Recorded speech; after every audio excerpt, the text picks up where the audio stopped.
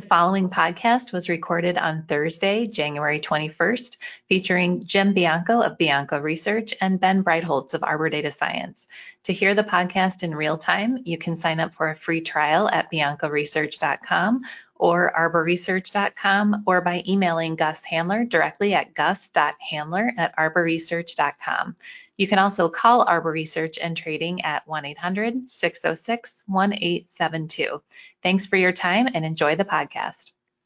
Welcome to the latest edition of Talking Data. Our Talking Data series seeks to offer timely insights into the macro market themes along with macro data and its impact on the economy and markets. I am your host, Kristen Radish of Arbor Research and Trading. Our presenters today are Jim Bianco of Bianco Research and Ben Breitholtz of Arbor Data Science. Today we will discuss Janet Yellen's testimony, what to expect with stimulus and COVID relief, and we will end with Robinhood investors. Jim, we're going to get started with you today. Janet Yellen testified earlier this week. What are the key takeaways, and are we looking at a 50-year maturity? Well, let me start with that one right away. She floated the idea that the Treasury would consider a 50-year maturity. This after less than a year ago, Steve Mnuchin, the now former Treasury Secretary, also floated the idea of a 50 or 100-year bond. And that goes after Jacob Lew 4 years ago floated the idea of a 50 or 100-year bond. This is not new. This comes up over and over again, whether or not the the Treasury should increase their maturity. Now, just so everybody knows where I'm coming from, if you anoint me ruler of the planet, I would argue Ben would be very afraid if you did, for one. But second of all, I would say that the new yield curve of the Treasury would be 30, 50, 100 in perpetuals. I am a big fan of extending way out there right now. But the dealer community and the Treasury Borrowing Auction Committee, which is the TBAC, which is their voice within the Treasury to talk about making these kind of changes, is dead set against any kind of long-term maturities. This is what kills it every single time. And the reason the dealer community is dead set against it is the dealer community is afraid that if the demand for a century bond, a 100-year bond, or a 50-year bond is not there, they're stuck with these bonds. They're stuck making markets in unprofitable securities. So they're not a big fan of it. The Treasury Department is not ready to abandon the dealer community and go to like a platform that a market access or web or TradeWeb would offer. And they're not ready to push back on the dealer community and say, we hear you don't like it, too bad, we're going to do it anyway. So I suspect this is going to be more the same. A lot of blather.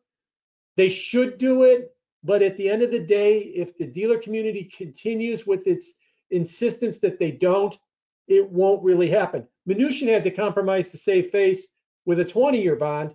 I don't know if Yellen's going to come up with an 18-year bond or a 25-year bond or something like that, or maybe a 7-year or something in the middle, or a 4-year, bring back that one. But it's going to be very, very difficult for them to bring it back, although I do think it would be nice if they did.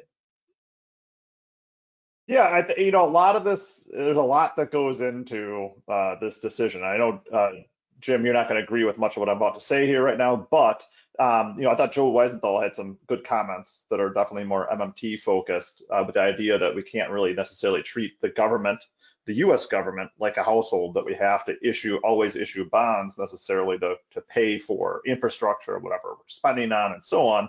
In the end, all we need is a House or Senate vote to do so.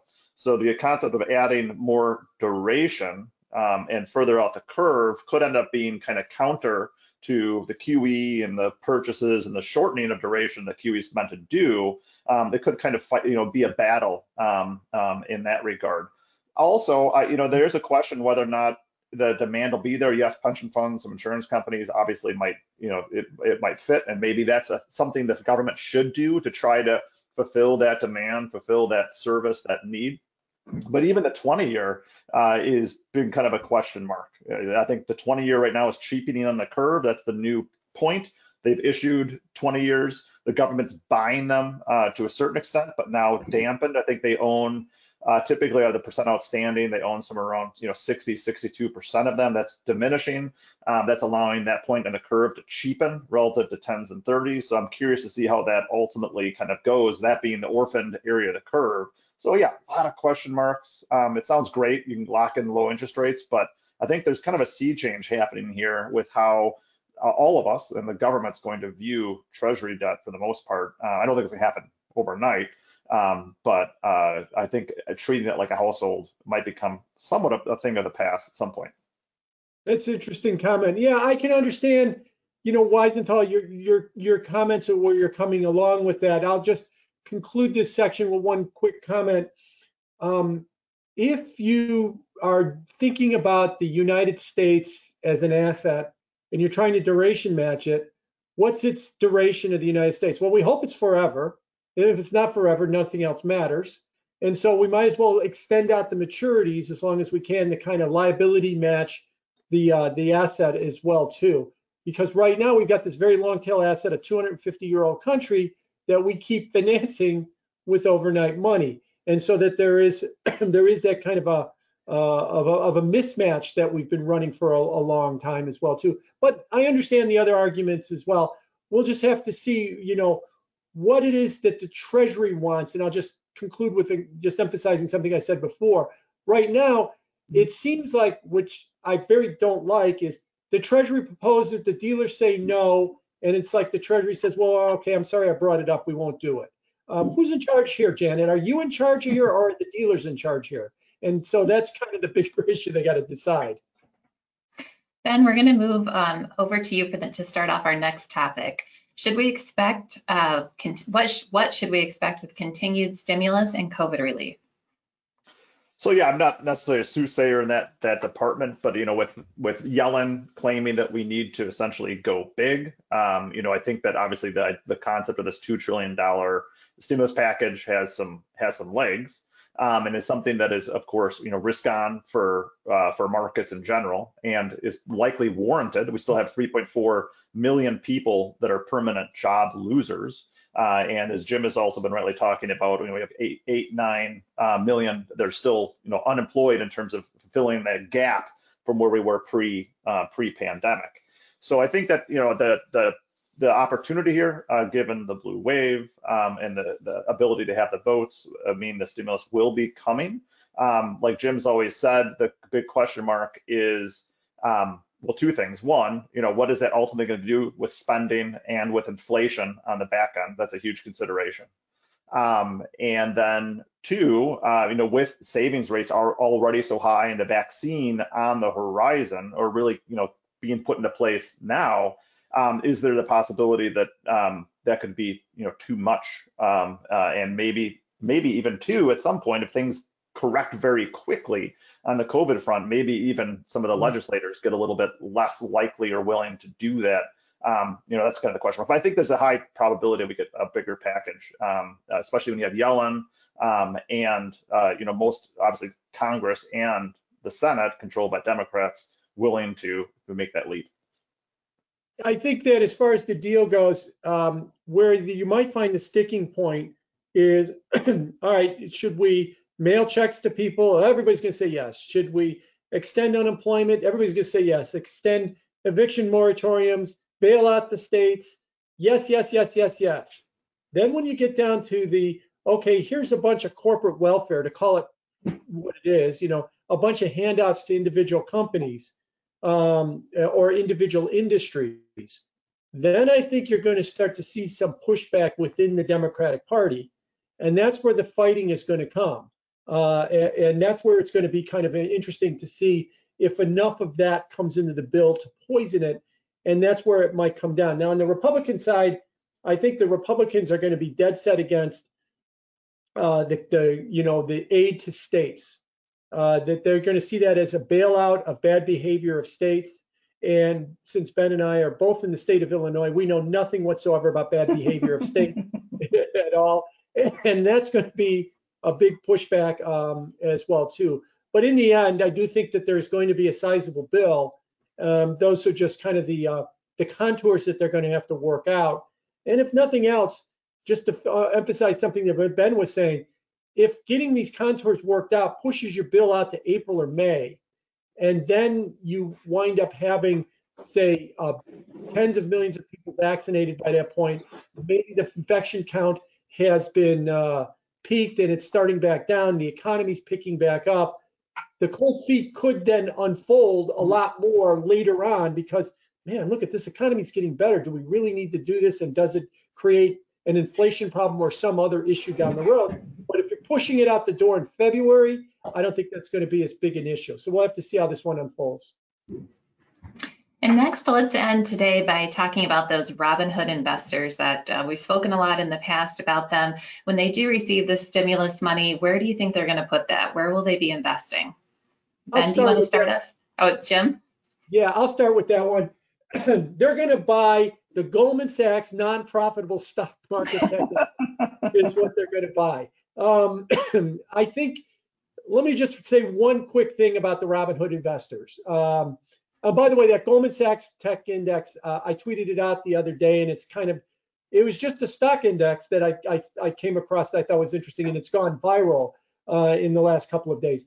But I will say what has happened, and I think people need to understand this, is that there's been somewhat of a sea change since the spring. Prior to the spring for 10 years, we all understand investors were shying away from the vehicles of active managers, no longer interested in the active managed open-ended mutual fund. They preferred ETFs tied to indices. They still do. But what we're starting to see since the spring is now they're starting to take it upon themselves in order to start investing their own money. I think the two big drivers of that are, one, the cut to zero commissions and fractional shares that we had in late 19 and early 2020, that has opened it up or has perceived to open it up for investors. I know a lot of Wall Streeters will say, well, it's not free. They sell the order to some big firm like Citadel, and then they get filled at the offer at a bad price. No, the public doesn't care about that. They just see no commission.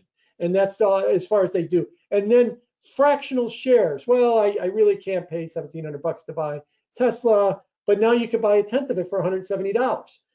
And so that's pushing them in there. In addition, the stimulus checks, I think, have really helped that along. Yes, they got the original CARES Act money, and they've gotten some other money, and the economy was so dicey. Well, I'm not going to go out and buy a new car with this money. I'm not going to remodel my kitchen yet, but I'll save it, and a form of savings is a brokerage account.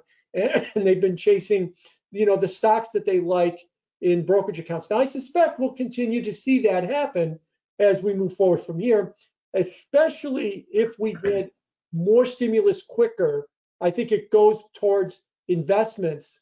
And then eventually when we start getting towards the talk of herd immunity, reopening the economy, when Ben and I can go to a Wrigley Field for a Cubs game again, then they'll say, okay, things are getting better. Now maybe I could take that money and actually buy that new car or remodel my kitchen or anything like that. Ben, what's your thoughts? I think the fractional thing, share thing was big. I mean, you talked about that immediately as it happened, and I think that allowed a lot of these companies to exist. I mean, you watch commercials now on whatever Hulu or Netflix, and you see new companies that are there to compete with Robinhood. So this is gone beyond fad status at this point. And I think the retail community, like you said, is focused so much now not on just buying ETFs, but buying on specific individual equities, and they like these high-flying momentum stocks that are also attached to the new economy. So part of this is, yes, it's exuberance and wild speculation, but it's also this transfer due to the pandemic from kind of the old economy to the new economy, technology, be it Plug, Teslas, Roku, whatever it may be. Companies that will likely be here for some time, not all of them, but for some time. And what I've noticed is that we can track a lot of this small trader retailness via their search activity, which is really interesting. And you saw this just explosion in desire to learn about day trading, swing trading, and so on. And what we've also seen is an ability to essentially time the market to a certain extent based on their desire to either be long or short. Are they bullish or bearish? Are they buying bull spreads? Are they looking at iron butterflies, for vol consolidation and so on? And if you kind of look at all these different topics that they're searching on, what's interesting, create these spreads, what things that they're optimistic on and then pessimistic, and look at the difference. And really, you can see this exuberance has been really firm since early May and is not backed off yet. I think until we see that kind of fervent search activity for being long, swing trading, day trading, call options, and so on, get replaced by fears of market corrections, recession talk again, or just being short in general, this probably has some time to run. And I think it's a great indicator, and it creates a new world for all of us. When we maybe laughed at this, Jim, we used to have these discussions months ago, and a lot of us, even within the organization, be like, what are you talking about? This retail money is really swinging the market one way or the other. And I think there's some truth to that to a certain extent. And so now there's a whole set of indicators for us to burrow into, which is, I think, a lot of fun. I agree. It is a lot of fun. I'll leave this with one other thought. There's a very famous tech investor, Roger McNamee of Elevation Partners. He was Bono's partner in investing. And Roger's kind of, one of these guys that kind of speaks without a filter, so it makes him very interesting. And whenever people ask him, Roger, what do you like? What should people be buying? He will point out that 90% of the investments that he's ever invested in have gone to zero. But in the world of tech unicorns, I could whiff on 9 or 10 of my companies and they can go to zero. But boy, if that 10th is a unicorn, I'm really rich. And so that's the way that that mentality where people buying all these companies are, they don't care if 80% of them go to zero because it only takes one unicorn.